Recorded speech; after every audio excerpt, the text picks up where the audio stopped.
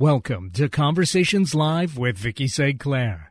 Talk radio to inspire, inform, and stimulate. Bringing you enlightened discussions with authors, creatives, innovative business and health professionals, and ordinary people living extraordinary lives. Sharing their expertise and life stories.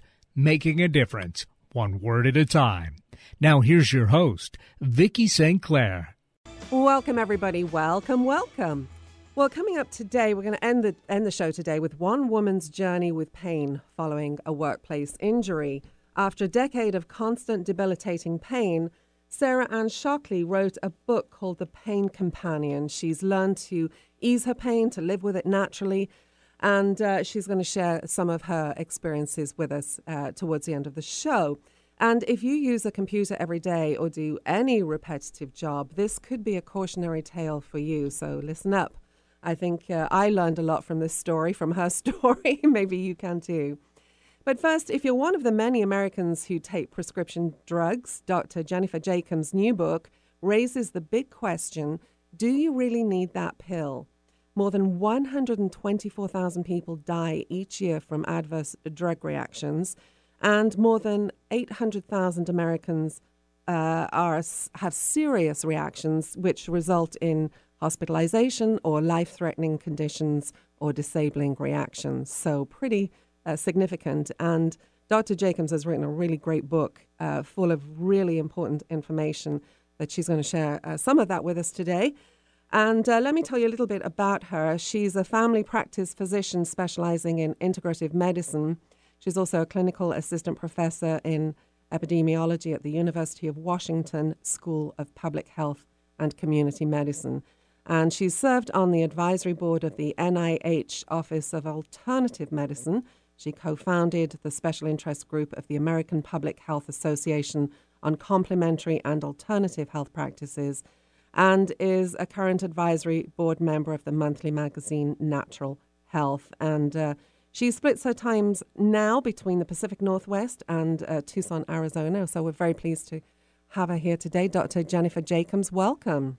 Thank you, Vicki. Thank you for having me. My pleasure. And the book, again, is called Do You Really Need That Pill? How to Avoid Side Effects, Interactions, and Other Dangers of Over-Medication. And I was looking for something like this. I wanted to do a story on medication because we hear so many horror stories about people having reactions and sometimes abusing medication, but or not getting the right kind of medication. So I was really pleased when your book landed on my desk, Dr. Jacobs. And so I wonder what, I know what started it because I read it in your book. This really started as a journey for you when your 88-year-old mother-in-law came out of hospital and you were like, what? Tell us what happened. Yes, that's right. Well, she was hospitalized for kidney failure and dehydration. And when she was discharged from the hospital, the diagnosis was polypharmacy, which was a term I hadn't heard before. But certainly when I looked at her records, I realized she had been taking 13 different drugs, all of which interacted together, and the side effects threw her into kidney failure. And fortunately, she was able to survive that. But it really led me to investigate this problem, and I was shocked to find out that almost half of seniors, people over age 65, take 5 or more prescription drugs, and about 12% of them take 10 or more. So certainly this is an epidemic of prescription drugs that we really aren't hearing enough about. Right. And so when you set out to write the book, you wanted to really get into this and talk about why are we having this epidemic of over-medication, which drugs do we really need, and how do you approach this subject with your doctor? Because I'm sure we've all had great doctors who don't want to give us medication and others who just want to throw everything at us. So how did you begin the book? How did you begin the research for the book? Well, actually, I started looking at statin drugs, which at the time I was researching the book, there were new guidelines that came out that pretty much said that everybody over age 65 should be taking a statin drug. And this concerned me, so I started looking into that and realized that this was certainly an area where people were being overprescribed. And talking to other people about this problem, I kept hearing more and more stories of people, I'm sure you have your own stories, who had a bad effect from a drug, who had an interaction from drugs, and I realized that it was a huge problem that wasn't really being addressed. Another situation that happened that brought this fully to my attention was with my uncle, who was 92 years old, and he was pretty fit. He walked every day. We spoke on the phone. But he went to his internist, who did some memory tests and decided that he had early onset Alzheimer's disease. I think you may have read this in the book, Vicki, but I would like to tell everyone about it. Oh, yes, please do, please. It's an interesting story. So anyway, his internist started him on a new drug that was supposed to slow down the progression of Alzheimer's. Shortly after that, he had started having trouble holding his urine, which he'd never had problems before. And so the doctor prescribed another drug to treat that problem, after which he started becoming more and more confused and belligerent. And the doctor then wanted to give him a third drug. My cousin called me and said, "What's going on?" I looked up the side effects of these medications and realized that the first medicine he was taking has a side effect of incontinence of urine, and the second one can cause confusion. So I told her to have him stop taking everything, and within 2 weeks, he was back to normal. It's so important. You know, I do read all the contraindications if I have to have a medication, if I'm sick. And several years ago, when I first moved up here, so a long time ago actually, I got really sick for several weeks, and I kept going back to the doctor and saying, "I think it's my allergy medicine that's making me sick." And he said, "No," he said, "they'll put on there that it can cause bronchitis, but it really won't. You just have a virus." And anyway, long story short, 8 weeks into this, they finally gave me an x-ray and I had bronchitis, and I stopped taking that allergy medicine, and I haven't taken it since. Well, good for you. Yes, it's very difficult for people to go against what their doctors tell them. And I'm hoping that my book will give people enough ammunition that they can go to their doctors and say, "Look, I really am not sure I need to be taking this," and hopefully their doctors will respond. Yeah, I think it's really important. One of the reasons I love the book is because it's very accessible. Yes, you share stats and you share your research, but the book itself is put together in such an easy way to read, and you know, for people to realize, well, maybe I should be double checking this.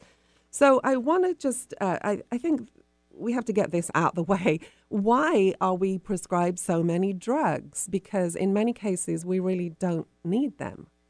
Yes, well, it is a multifactorial situation. Of course, the pharmaceutical companies are the big reason for this. I mean, they're out to make a profit, so the more drugs people take, the more money they make. Yeah, just to give some numbers here. I mean, you say in the book, 3.75 billion. It was the 3.75 billion industry in 2014. No, 375. Oh, excuse me, billion. That's right. It's the way I've written my note. 375, yeah. And that had not quite, but almost doubled. They expect it to almost double by 2020. Yes, and they spend an average of $14 million a day, each day, advertising directly to consumers, mostly on TV. Mostly in between the news.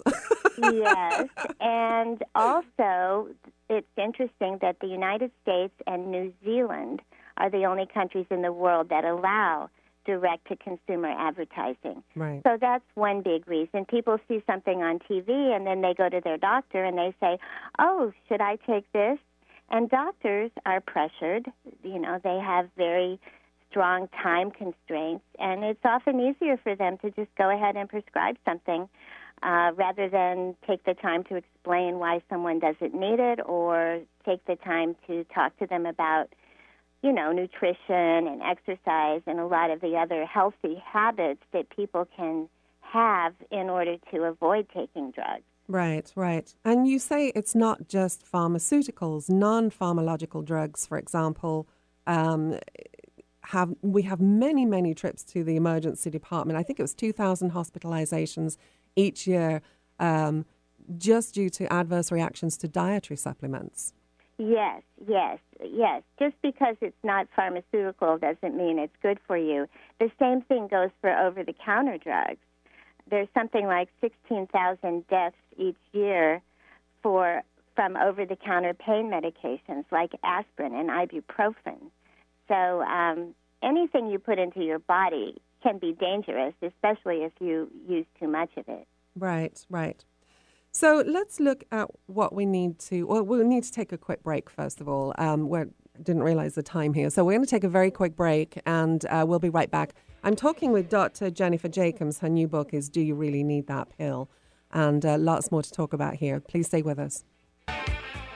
Parkinson's disease affects as many as 1 million people in the United States. At the Parkinson's Disease Foundation, it's our mission to beat this disease. To learn about the Parkinson's Disease Foundation, or if you want to help support our work, visit our website, pdf.org, or call us at 800-457-6676. In the Northwest, contact the Northwest Parkinson's Foundation at nwpf.org.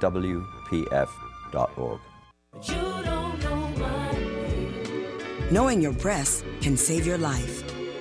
Go to knowyourgirls.org for the facts you need on breast health. Brought to you by Susan G. Komen and the Ad Council.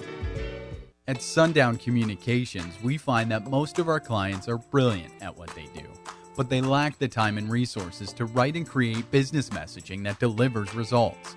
That's where we come in, providing a diverse range of professional copywriting services for fresh strategic web content, PR, advertising and promotion, marketing, speeches, and much more. Call us today so you can focus on what you do best, and we'll do the rest. Call 800-495-7617. That's 800-495-7617.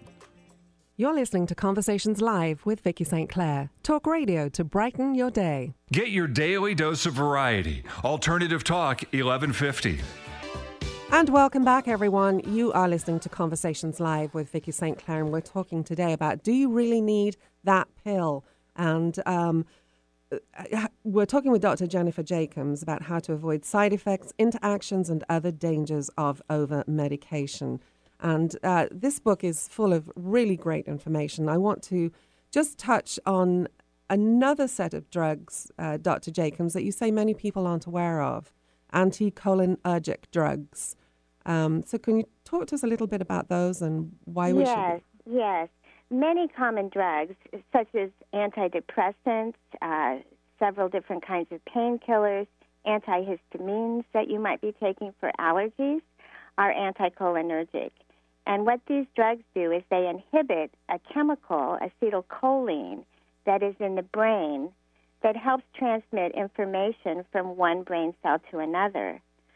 Half of all people over age 65 are taking at least one of these drugs, and they've been shown to be associated with 1.5 times the incidence of dementia and Alzheimer's disease. So it's very important that people know about these drugs. Taking only one of these drugs is not as harmful as taking 2 or 3 of them. Right. And I should stress, we can only touch on the surface of this. The book goes into a lot more detail because as you get deeper into the book, you mention several pills that affect our memory and our brain. And it's really quite disconcerting when you read this, that these are things that are very, very, very heavily advertised on television, as you said earlier. Yes, I really wonder how much of the problems we're seeing with dementia are due to drugs people are taking. I mean, statin drugs have been shown to be affecting people's memories. Proton pump inhibitors for acid reflux can affect memory and cognition. Several drugs do this, and people aren't really looking into this enough, in my opinion. Right. I also want to touch on serotonin syndrome, because this, I'd certainly not heard of it, and we've done a lot of medical shows, and people tend to think of, serotonin as just being the happy drug, if you will. But serotonin syndrome potentially could be a life-threatening condition, and you say in the book more than 7,000 people develop it each year. And studies show, this is very alarming, studies show 85% of physicians have never heard of it, and nor do they know what drugs may cause it. And so I wonder if we can talk a little bit about that on page 12. And yes, well, again, it's a problem with drug interactions, which can often be very serious and even deadly. And many common drugs do affect the breakdown of serotonin in the brain. Common antidepressants like Prozac and Zoloft, medications for migraine, opiates, some cough syrups, and even herbal products like St. John's wort or ginseng can cause interactions with each other that would lead to serotonin syndrome, which includes restlessness, nausea and vomiting, diarrhea, rapid heartbeat, and so forth. So it is another area that people need to be aware of. Right.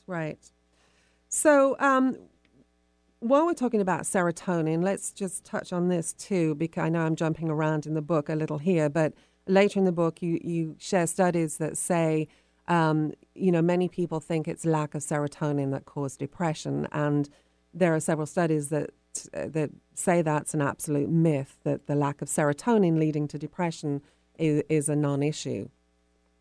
Yes, it is kind of common knowledge or common thought among people that depression is the problem of the chemistry in your brain, and most of the antidepressants that are given are to address this, to try to help change the chemical structure in the brain, when actually there really isn't a lot of evidence for this.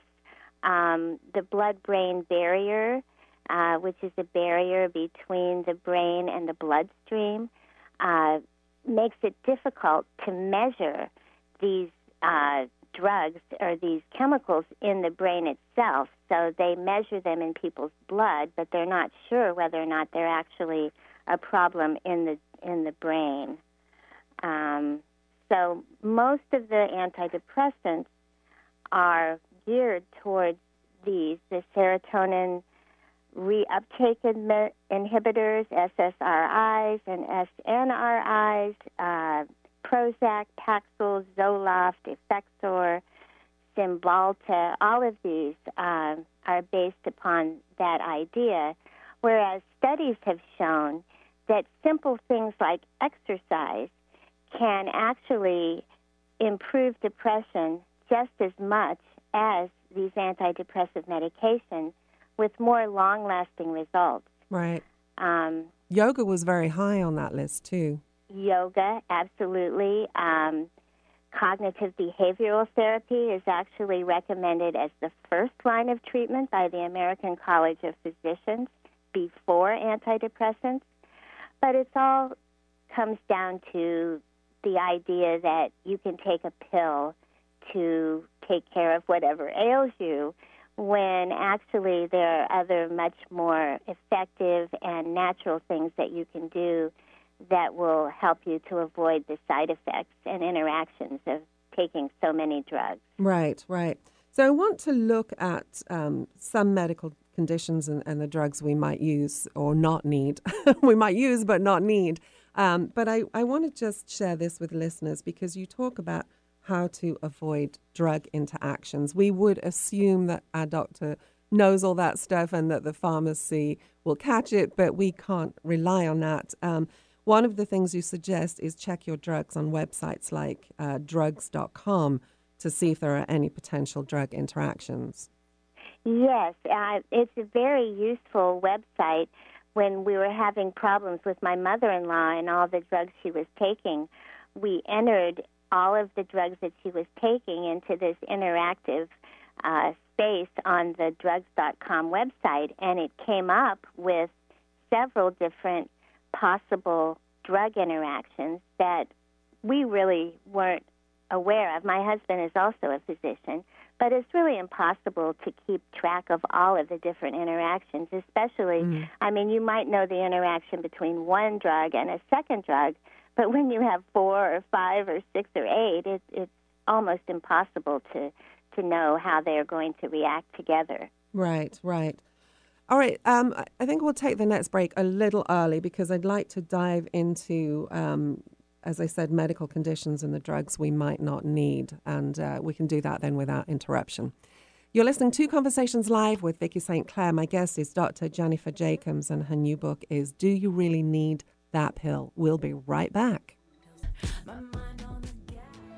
Hi, this is Vicki St. Clair. If you have a business, service or event and would like to deliver your message to a large audience, call me at 425-269-4772. Let Conversations Live shine the spotlight on you. Call 425-269-4772. Next week on Conversations Live with Vicki St. Clair, we celebrate 11 years on the air. And of course, we couldn't do that without you. So a very special thanks to you, our listeners, for your continued support. We'll be joined by New York Times bestselling author Mary Kay Andrews. With more than 24 books to her name, she'll reveal why the South makes the perfect setting for her tales, how her career as a journalist prepared her to become a best-selling author, and a favorite recipe or two from her beach cookbook. Tune in Mondays at noon Pacific Time and Fridays at 6 a.m. and find more information at conversationslive.net. Do something different with your spare time. Give baby animals at Paws a fresh start. With the assistance of caring volunteers, Paws helps hundreds of orphaned and sick kittens and puppies each year. Join us and save lives. Become a Paws foster care volunteer. For more information, visit paws.org or 425-787-2500. paws.org or 425-787-2500. Thanks for listening to Conversations Live with Vicki St. Clair. Find out about upcoming shows at conversationslive.net. Some people know a good thing when they hear it. Alternative Talk 1150. And welcome back, everyone. Welcome back. You're listening to Conversations Live with Vicki St. Clair, and we're talking about drugs, adverse reactions. Do you really need those pills? My guest, Dr. Jennifer Jacobs, spent many years as a medical doctor in Seattle and spend your time now between Seattle and Arizona, right, Dr. Jacobs? That's correct.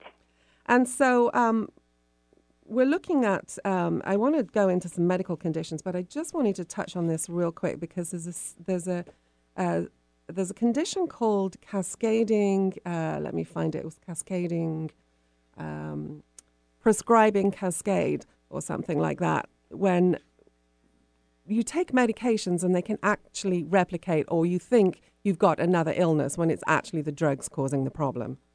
Yes, that's exactly what happened to my uncle, which I talked about at the beginning of the show. One drug would cause a side effect that's mistaken for a new illness, and another drug prescribed for that, and then a side effect of that is mistaken for another illness, and it becomes a vicious cycle. Yeah, it's really important that because I do remember my mother had Parkinson's disease, so very quickly I'll share this. She had tons of medication, as you can imagine. They kept her alive for 26 years, so I'm very grateful for that. But there were times when she'd go into hospital and they'd give her morphine, which knocked out all of her Parkinson's medication, or they'd give her an antibiotic, which knocked out all of her Parkinson's medication. And we were told, well, that shouldn't happen. But the fact is it did happen. So we've really got to take some personal responsibility there and really watch what's going on with our bodies and the bodies of our loved ones, like you did with your family too. Yes, it is a big problem, and nobody really knows how all the different drugs interact together. We're kind of like guinea pigs. Well, we are, because we're made up of chemistry and biology. So, I mean, if we're a scientific little experiment ourselves, then it makes sense. Yes. So let's look at some of these common ailments, and I think I was trying to think what I see mostly on television, and there's a series of high cholesterol is one, and of course Viagra is another one for men, and depression is one of the big ones. So what do you have to say about high cholesterol cardiovascular disease and what we're seeing, what people are giving versus what they might really need or not need? Yes. Well, cholesterol has turned into the big bugaboo with heart disease, when actually there's many, many factors that play into heart disease. Cholesterol is only one. There's also high blood pressure. There's also family history. There's also obesity. There's also lack of exercise. So cholesterol is just one thing, but apparently that's what the cardiologists want to focus on because that's what they can prescribe a pill for. But it's interesting. There was a study of more than 500,000 people who were in the hospital for their first heart attack, and 72% of them had normal cholesterol. So that I found was really shocking. And cholesterol is important in the body.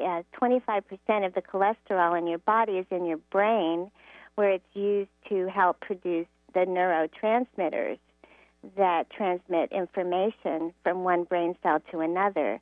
So cutting down on cholesterol is something that they're finding is also causing people to have cognitive problems that could lead to dementia. As far as instead of cholesterol, people have found that the Mediterranean diet is very good, which is high fiber, lots of beans, fresh fruits and vegetables, seafood. Sugar has been found to also be associated with heart disease. Another study showed that 80% of heart disease could be prevented by changes in smoking, diet, and exercise. And yet all we see is emphasis on taking a pill. Right. It's really quite frightening. Yes. So let's look at high blood pressure, because I know that's another very common situation where people immediately take to medication because it's quite frightening, I would imagine, to be told you have high blood pressure because you know what the consequences can be. So, well, yes, there's a number of things I can say about high blood pressure. The first one is a lot of people are diagnosed with high blood pressure who don't really have it, because oftentimes when you go into the doctor's office, you're stressed, and that will push the blood pressure up. That's what happens to me. Yes, and so experts recommend that blood pressure be taken 3 times in a day after sitting for 5 minutes relaxed, and that's not normally the situation. One blood pressure reading, oh, you have high blood pressure. The other thing is that there is quite a strong association between diet, especially salt intake, and blood pressure. And I think most people know this.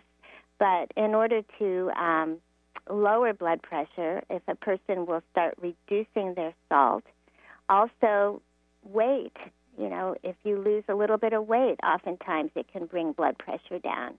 So there's a lot of things that people can do to try to manage their blood pressure if it's actually high before they start taking drugs. And then what about low blood pressure? Because that can be equally as dangerous. Absolutely. And that's one of the dangers of blood pressure medicine, is that it brings the blood pressure down too low, and that can cause persons to become dizzy and faint and, even cause broken bones. So there's actually an increased risk of hip fractures in people who are taking blood pressure medication. because sometimes their blood pressure goes too low. Okay. So another common one is, and especially with women, osteoporosis. Yes, this is another thing that I addressed in the book, osteoporosis. It's really sad, I think, how many women are told that they have problems with their bones when actually they have a normal amount of bone density for their age. The measurement that they do to determine whether or not a woman has osteopenia or osteoporosis is comparing their bone density to a 30-year-old woman. Well, of course, someone over 50 or over 60 is not going to have that much of a bone density. But the drugs that they give for osteoporosis have a lot of very dangerous side effects, one of which is an unusual type of necrosis or deterioration of the jawbone. And also, there's a lot of things people can do instead of taking these drugs that will help prevent osteoporosis. The main thing is making sure they get enough calcium and vitamin D in their diet. Right, right. So there's lots of great information in this book. We don't have time to cover any more illnesses right now because I really want to have a conversation about the conversation we need to have with our doctor. A lot of people went, and I say this because I used to make my mom write a list of what questions she had, because she'd get in the doctor's office and forget them all, or he'd be talking so much, and he's a specialist and very highly regarded, that she'd just sit there and listen. So how do we bring this conversation up with our doctor and not feel intimidated? Yes, that's a very good question. Well, the first thing is to make a list of all the drugs that you're taking and have this ready, and then bring up the subject that you're concerned about this at the beginning of your visit with the doctor, because doctors are rushed, and if you wait till the end, they'll just kind of breeze out of the room before you finish talking. So letting them know that you're concerned, if you have done a little bit of research on some of the drugs that you're taking that you're concerned you might not need, bring that up with the doctor. And you might find that the doctor is open to talking to you about this. Most doctors assume that patients come in and they want a pill. So if they find out that you don't, then they might be willing to work with you to help you cut down on what you're taking. Okay. And then a final, very quick, because in the next segment we're talking with Sarah Anne Shockley, of course, who's written a book called The Pain Companion. And she's done this naturally for herself. But what, from a medical doctor's point of view, somebody who specializes in integrative medicine, what do you have to say about pain and some of those painkillers that we take?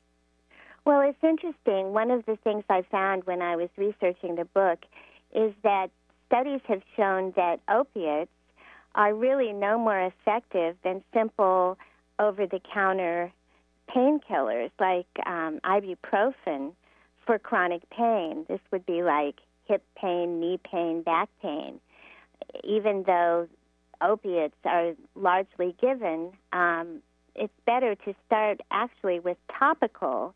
There are topical creams and ointments that you can use on sore joints that often are effective enough that you don't need to take anything else.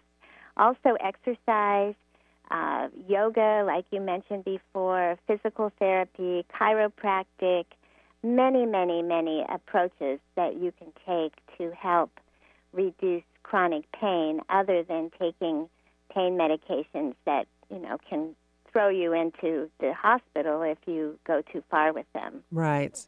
Well, I really appreciate you being with us today. A final, very quick thought you'd like to leave our listeners with, Dr. Jacobs. Well, the main thing that people need to ask themselves are they willing to make lifestyle changes in their diet, start exercising, stop smoking, make their own commitment to becoming healthy, or would they rather take a pill? and contribute to the nearly $600 billion pharmaceutical industry. Amen. Well, the book is called Do You Really Need That Pill? How to Avoid Side Effects, Interactions, and Other Dangers of Over-Medication. You can find more about Dr. Jacobs and her work at jenniferjacobsmd.com. Thank you so much for being with us today. Appreciate it. Thank you, Vicki. All right, we'll be right back. We're taking a very quick break. You are listening to Conversations Live with Vicki St. Clair. Please stay with us. Let's see if I guess that this just isn't working. Knowing you have a great idea for a book is one thing, writing it another. So what's stopping you? Maybe you can't find time. Maybe you don't know where to begin. Maybe you wrote a couple of chapters, then disappeared down a rabbit hole. Or maybe you'd rather someone else write it for you. Partnering with the right coach or ghostwriter can make all the difference between talking about your book and finishing your book. As an award-winning writer and strategic consultant, Vicki St. Clair's storytelling credits span from business, health, self-help, and memoir to New York Times and USA Today best-selling anthologies. Vicki partners with people just like you at the exact level you need, whether you need a little encouragement, editorial guidance, or full-blown ghostwriting and consulting services. If you're serious about telling the story you know is inside you, stop procrastinating. Let's get your story down on paper. Contact Vicki today. Email Vicki at VickiSt.Clair.com or call 1-800-495-7617. See more about Vicki and her work at VickiSt.Clair.com. Oh, yeah, that could work. This is Martha Norwalk. Every Sunday morning, beginning at 9 a.m., thanks in part to the Northwest School of Animal Massage, we cover the world of animals. This week, July 29th, it's an encore presentation for the human animal. Hear Morley Venkatro, director of the Ananda Yoga Teacher Training Program, tell us all about the recent scientific findings on how yoga helps reduce inflammation, which is making lots of waves in the scientific and yoga communities. On Martha Norwalk's Animal World, Sunday morning, 9 a.m. to noon, right here on Alternative Talk, AM 1150. Did you know that capsizing boats and people falling overboard account for over 70% of boating fatalities? 80% of those fatalities occur on boats under 26 feet and on boats with operators who've had no formal boating instruction. 50% of all boating accidents involve alcohol. Be smart this summer. Know who you're boating with. Wear a Coast Guard-approved life jacket and don't drink and boat. This message is brought to you by supporters of Conversations Live with Vicki St. Clair and the JMB Group, who wish you safe boating fun.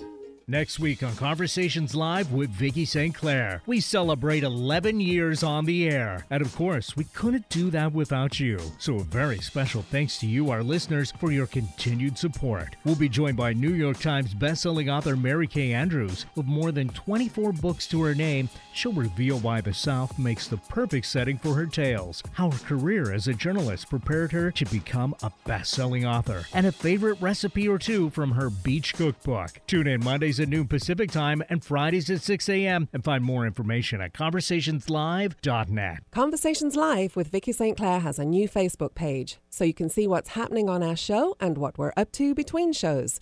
Like us on Facebook and look out for upcoming contest drawings. Alternative Talk 1150, online at 1150kknw.com. And welcome back, everyone. Welcome back. You're listening to Conversations Live with Vicki St. Clair.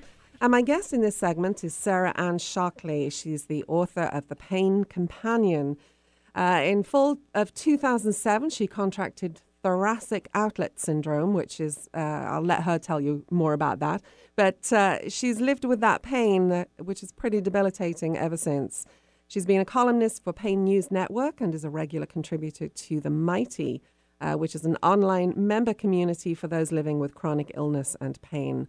And her new book is called The Pain Companion, Everyday Wisdom for Living with and Moving Beyond Chronic Pain. Sarah Anne Shockley, welcome. Thank you, Vicki. It's great to be here. And we're very pleased to have you here. And I know, I think this is a great follow-on to the last segment we did about, do you really need that pill? Because you wanted to heal yourself as far as you could naturally. And so first of all, let's just look at what happened to you. You were not you had this situation arise. I mean, how did it happen? Yeah, it's mine is a computer-related injury. I'm almost 6 feet tall, and I was using a very small, like a mini laptop computer, so a very non-ergonomic situation. And I was a single mom, so I was working every day as best I could, and then I wasn't working in an office. I was working with a private gentleman, so the situation wasn't set up correctly for our body to handle. And so over time, what happened is the area between the clavicles, the collarbones, and the first rib collapsed. That's what thoracic outlet syndrome is. It's a collapse there. And in that little space between those two bone structures, you have the large scalene muscle from the neck and large nerve ganglia and a major artery and veins that all have to fit through there. And it's pretty tight fit already, but when it collapses, all of those things get squeezed and compressed, and it's extraordinarily painful, and it's very debilitating. It makes it difficult to turn the neck or use the head and move it from side to side. It's a lot of pain. It's difficult to use the arms. You lose a lot of mobility. You lose your grip. Your hands and arms aren't very useful. And it's hard to even walk upright. So mine was particularly severe. There are people that have cases that are lighter than mine that tend to lend themselves to better physical therapy, or mine was so severe that whatever we tried made it worse. So I was pretty much left to my own devices to try to sort out how to live with this pain. Right. It sounds, I mean, just listening to you talk about it sounds terribly painful. So what was the prognosis? Was it just, okay, you're going to have drugs and you're going to have physical therapy? I mean, what were they proposing? For most people, they offer nerve drugs, which didn't work for me well. I'm not really somebody who runs to drugs anyway. I tend to try to go to natural remedies, but I did try them in the process of, doing what the doctor said to do. And they didn't really touch the nerve pain very much, and they had side effects that were pretty unpleasant. So I didn't go in that direction. And then for me, mine was so severe that it wasn't able to be helped by physical therapy. Again, it made things worse. And I did go to a thoracic surgeon just to get his recommendations. And he said, because sometimes they actually remove the first rib for people that have this to create more space. Surgery also for me was not something I was, really wanting to do. But I did go discuss it with him. He's a wonderful man. He spent a couple hours explaining the physiology of it. And he said that my case was so severe it would not be helpful. It actually it probably wouldn't go away. Right. So my prognosis was your body is screwed up. It'll be screwed up for the rest of your life, and you're going to have pain for the rest of your life. Right. That was basically what I was sent home with. Thanks very much. So you say that living with that kind of pain constantly has been one of the most challenging experiences of your life. You were a single mom. You say you could barely cook a meal for your son.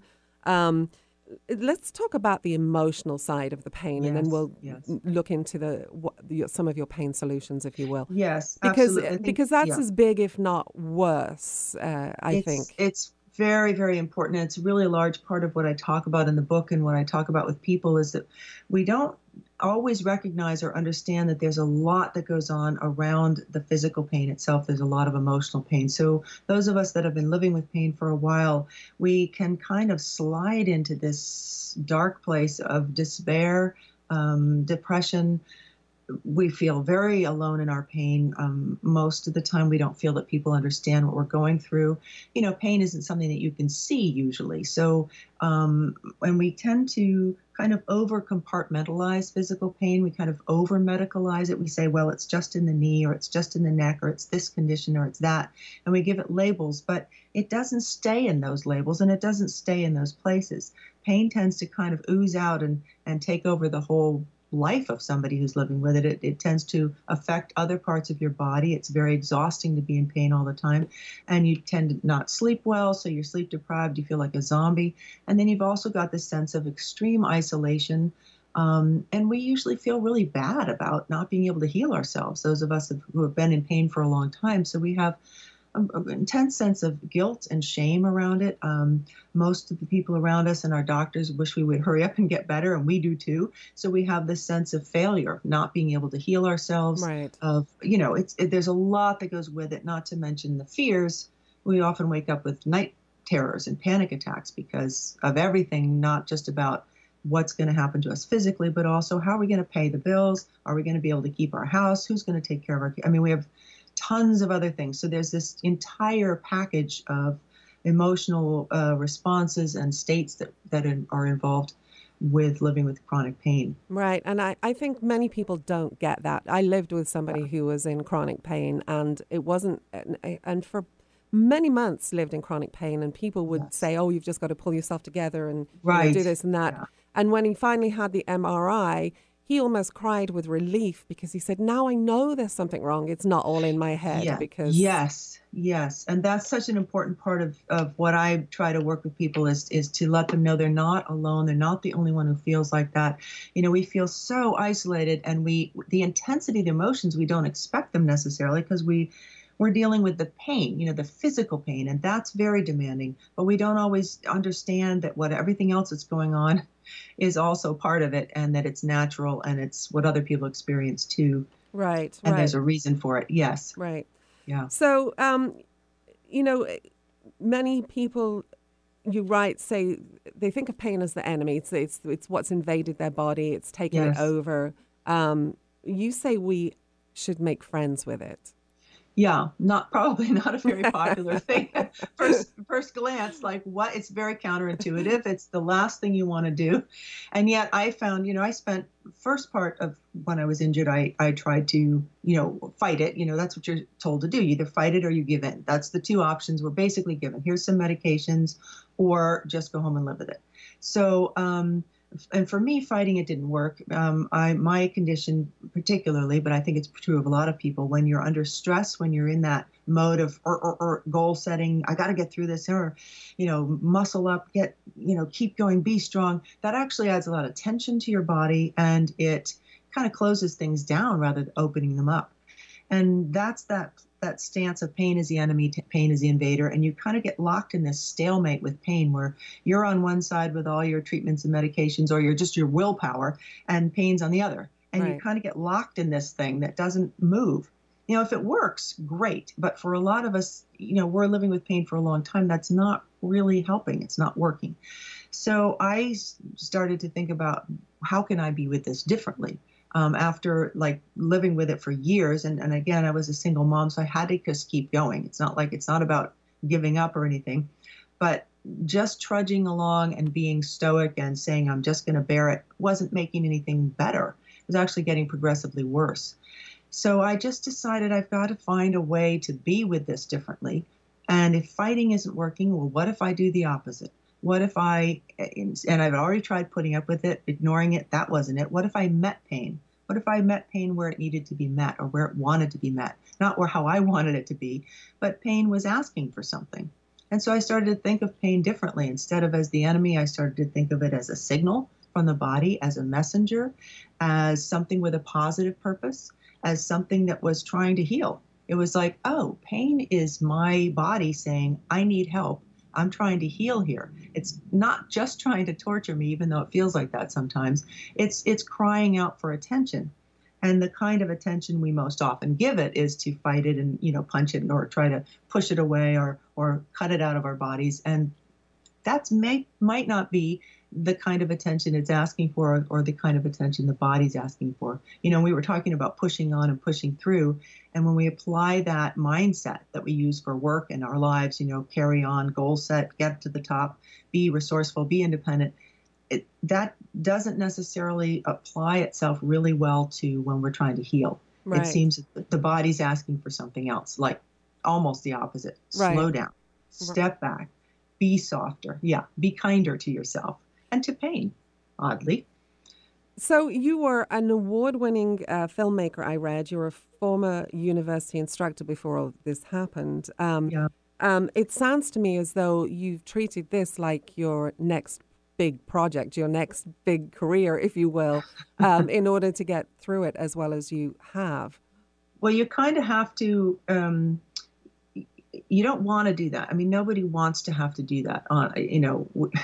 It's the last thing you want to do is have to make living with pain the thing that you're doing. But I had to realize that that life that I had lived was not available to me at the moment, and to just kind of get through that, kind of accept that. It's not giving up. It's just saying, okay, this is where I'm at. I'm not that person right now. I can't do those things at the moment. So what my real job is now is to heal. It's not to hurry up and get back into the world and to be this and to be that. If I can't do it anyway, just realize where I need to put my energies, and my attention is on healing. Right. And how can I do that? Yeah. And just to not apply the same go get 'em attitude. You do need a lot of perseverance, and you need a lot of determination and strength. Right. But the way you're applying it is a little bit different, kind of moving with pain rather than against it. So you've written the book now, and obviously you're a great speaker on this subject, so I'm sure you're going to help many people with this. Thank you. But what is life like for you now? And tell us a couple of things that were the really key cornerstone tools, if you will, that helped move you forward. Yeah, I'll see if I can do that. We only have a couple of minutes here. Sarah. I know, so I have to quickly say. So life has definitely eased up quite a bit since I've been doing the things I talk about in the book. I've given myself a break in the sense of allowing myself to relax around it. There's a lot of things in the book I talk about in terms of exercises, awareness exercises, working with pain.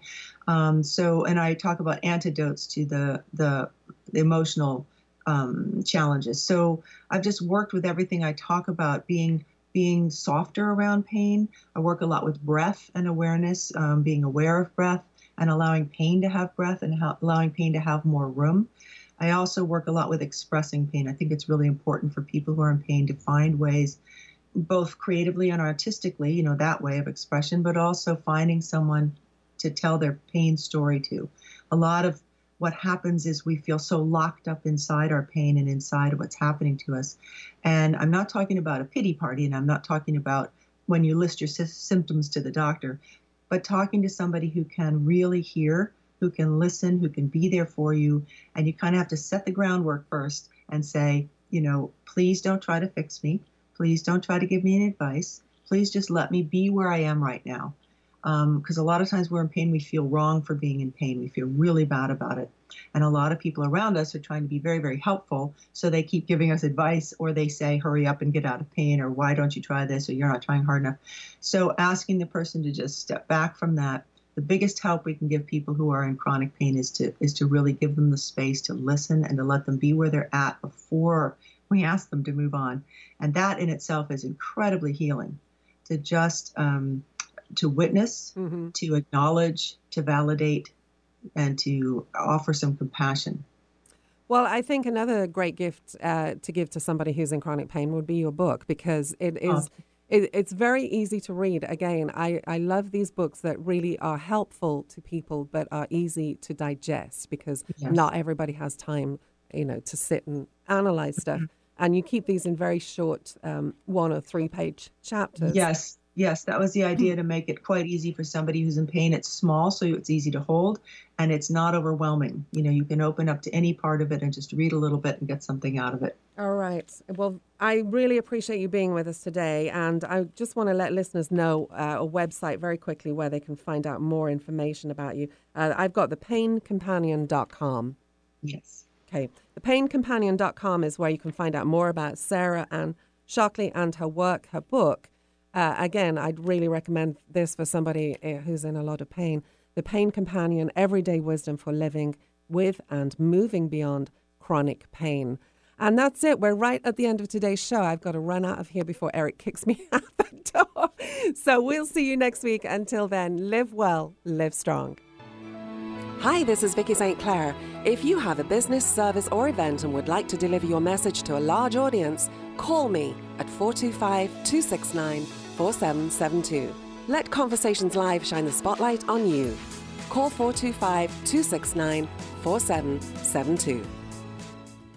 Next week on Conversations Live with Vicki St. Clair, we celebrate 11 years on the air. And of course, we couldn't do that without you. So a very special thanks to you, our listeners, for your continued support. We'll be joined by New York Times bestselling author Mary Kay Andrews. With more than 24 books to her name, she'll reveal why the South makes the perfect setting for her tales, how her career as a journalist prepared her to become a best-selling author, and a favorite recipe or two from her beach cookbook. Tune in Mondays at noon Pacific Time and Fridays at 6 a.m. and find more information at conversationslive.net.